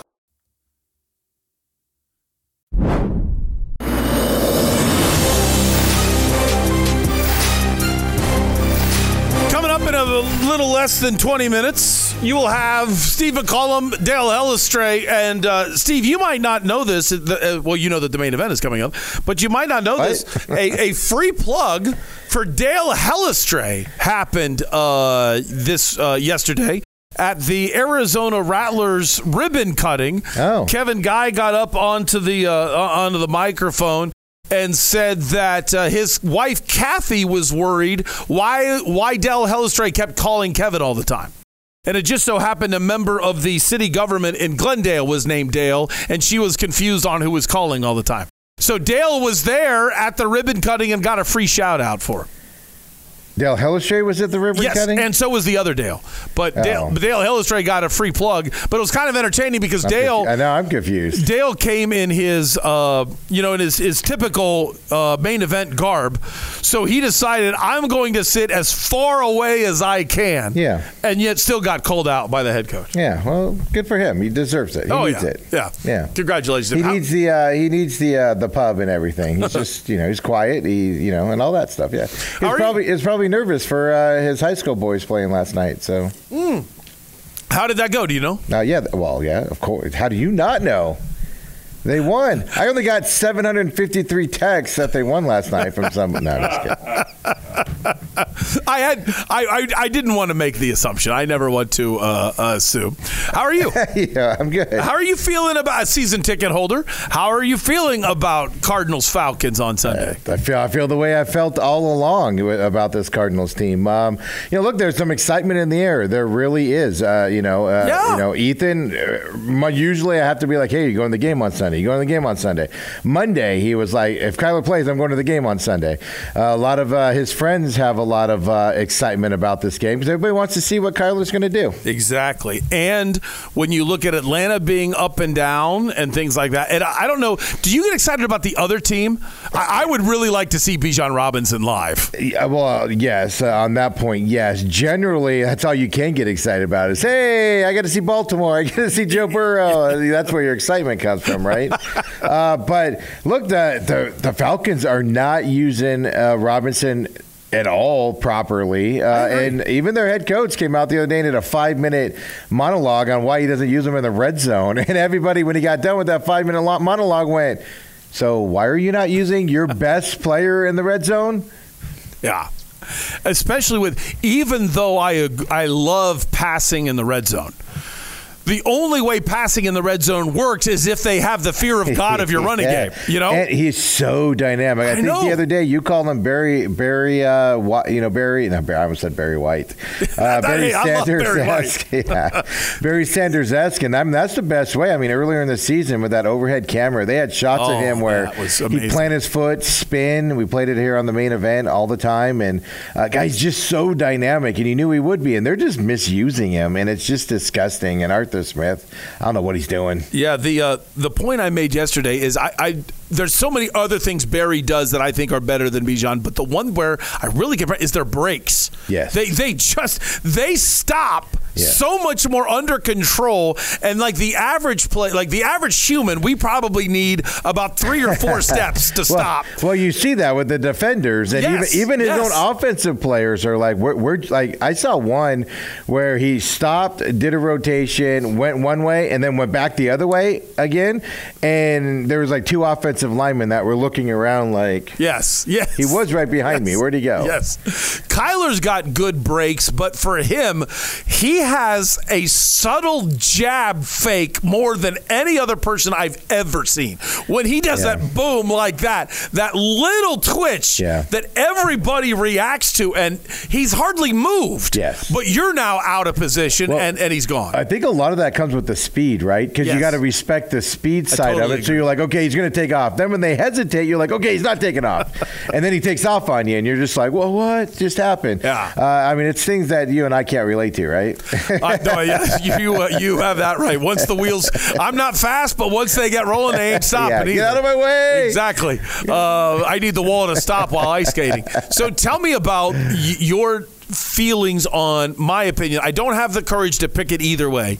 Arizona, a 10, 11-point favorite on the road at Colorado, because I don't want to say I trust Colorado, but this is the exact game as you're building a program where a team historically falls on their face. You're 100% correct, but I'll even go a step farther. Last week was the week that a team like Arizona traditionally will falter. The third big game they played 2 top 10 teams. Right. When they played them, SC and Washington really close. They should have beat SC, and then they go into that third game against, UCLA, who's not very good. That's the one where you generally will fall on your face. They did not do that. I will tell you this. I am firmly believe that Fafita is the game changer on this team, and they go up college. They will dominate this game. Yeah. I wish I had your conviction, because I do love Jed Fish and Fafita. It's actually very little to do with Jed Fish. I'm not going to lie to you. If it was Delora or any other quarterback in there, I would say this could be the meltdown game. But it's that quarterback, man. He is dynamic. Yes, he is special, and it doesn't matter. He's just going to go out there and dominate. Now, the weather's a concern.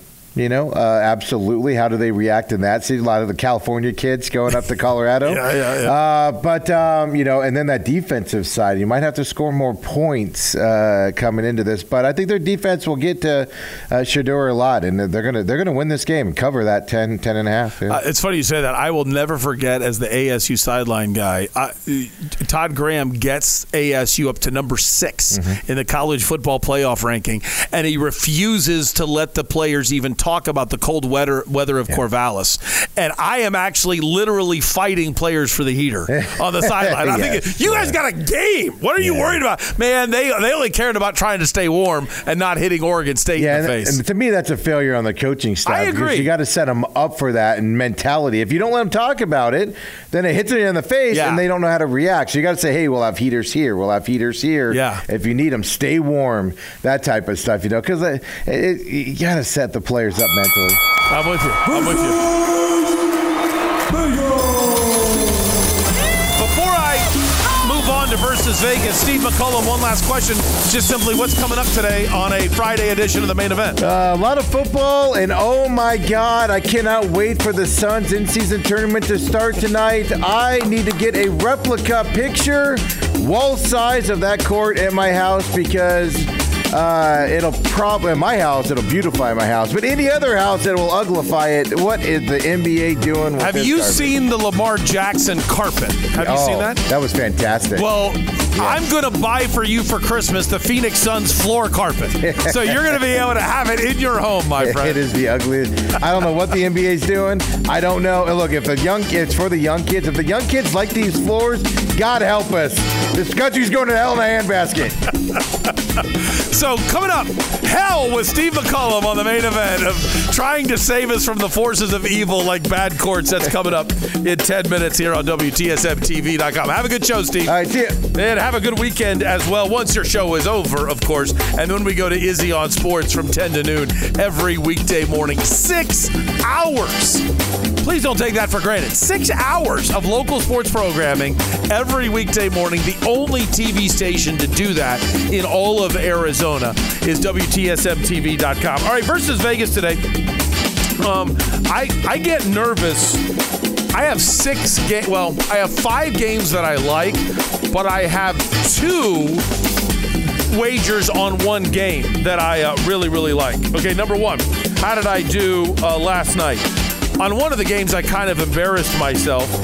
Milwaukee and Indiana both on a back-to-back, and I love the home team on a back-to-back. I love it. And what did I do? I broke that rule because I thought Milwaukee to Indiana is nothing. It's not that bad of a flight. I should have skipped that game. I didn't. I played it. I said Milwaukee will easily cover the 3. Didn't say I loved it, but I still said they'd cover the 3. Well, they didn't cover because they didn't win. Milwaukee lost by 2 on the road to the Pacers. And Tyrese Halliburton is a player that I went nuts for the Suns to draft. They didn't listen. He hits a 3 as the game winner. I was bent out of shape about that. And then the other game that I predicted, do you remember? Jeff Weir Production, I'll put it on you. Do you remember my conversation yesterday with Brad Smith about the Bears-Carolina game? And he was intimidated by that low under. The total was 38.5. That's it, 38.5. If one team scores 20 and the other team scores 19, all you need is 20 to 19, and the game's an over.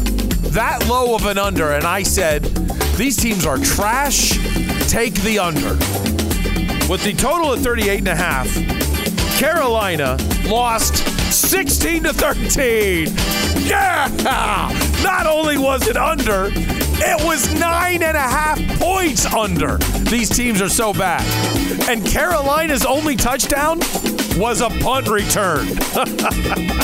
The Bears' only touchdown came off of a punt from the 1 yard line or 4 yard line that was returned to the 37. So the Bears only had a 37-yard touchdown drive. So there was only one touchdown drive in the game, and it was only 37 yards. The only other touchdown came on a punt return. Those two teams are so terrible. So terrible. Good job, Chicago, though. They've got their first-round pick and Carolina's first-round pick, all because of Bryce Young. Boy, I hope that trade works out for you guys. How's C.J. Stroud doing? So I went 1-1 on the day yesterday. That puts my record at 10-29, 9-34-7. Here we go. 6 games, 5 games, 2 in 1 game. Tonight, I like Buffalo on the money line against the Minnesota Wild. Minnesota Wild are on a back-to-back. Vegas is so much better than San Jose. San Jose's awful. And San Jose is on the back end of a back-to-back. So they set the line. The puck line is all the way up to -2.5. Usually every puck line in the world is -1.5. It's got to be a stinky game to get to -2.5. Steve McCullum, your Knights better do it. I love that game. Golden Knights not only win by 3 goals or more, but the total is over 6.5. All right? Now that's a scarier prediction there because it could easily be 4-1, 4-0, 5-1, and the team kind of shuts it down a little bit. I like both. I'm taking the over, and I'm taking the Knights to cover. So that game I've got 2 wagers on. I hate Michigan. I think they should drop the hammer on Michigan. But if there is anybody that can motivate a team and make it be us versus the world, and we've got limited opportunities to prove ourselves before they try to come in here, we're not going to let them blah, blah, it's Michigan. Michigan, 4-point favorite on the road at Penn State. I don't want to mess with the points, though. I'll take the bad juice. I think it's like -180. I'll take the bad juice. I'm taking Michigan on the money line on the road against Penn State for 2 reasons. Harbaugh's ability to use this as motivation, and Penn State always chokes. They always choke. So I'm going to take Michigan. I like the Bengals to cover the 6.5 against Stroud and the Texans at home, and I'm going to do it. I'm not doing it on the money line, but I'm going to do it. Cardinals are a 2-point dog at home against Houston. I like that game a lot. Like it a lot. Let's go with that. Let's take the Cardinals and the 2 points. But you might like the Cardinals without the points because money line, you get +105. You get some positive juice on that. That's pretty good. That does it for today's version of Doug Franz Unplugged, presented by Whirlwind Golf Club at Wild Horse Pass. The weather is gorgeous. Become a Whirlwind Plus member. Get the family out. Teach them golf. Learn golf if you don't know it. Or just get started there. I'll even give you a number to call at Whirlwind and say, so you can talk to somebody that says, all right, we're going to help you learn the game. All right? It's worth it. It is so great. I almost raised my daughter taking her to play golf, and we have a great relationship. You learn your kids better that way. Think strongly about becoming a Whirlwind Plus member. If you're hungry today or over the weekend, Burrito Express, Rosati's in Chandler, Bell's Nashville Kitchen, 100 Mile Brewing Company in 10P at Rural and Scottsdale Road and the 202. Parker & Sons Heating, Cooling, Plumbing, and Electrical for any of your water or heating needs coming up here in the near future. God bless America. The main event is up next. I'll see you on Monday.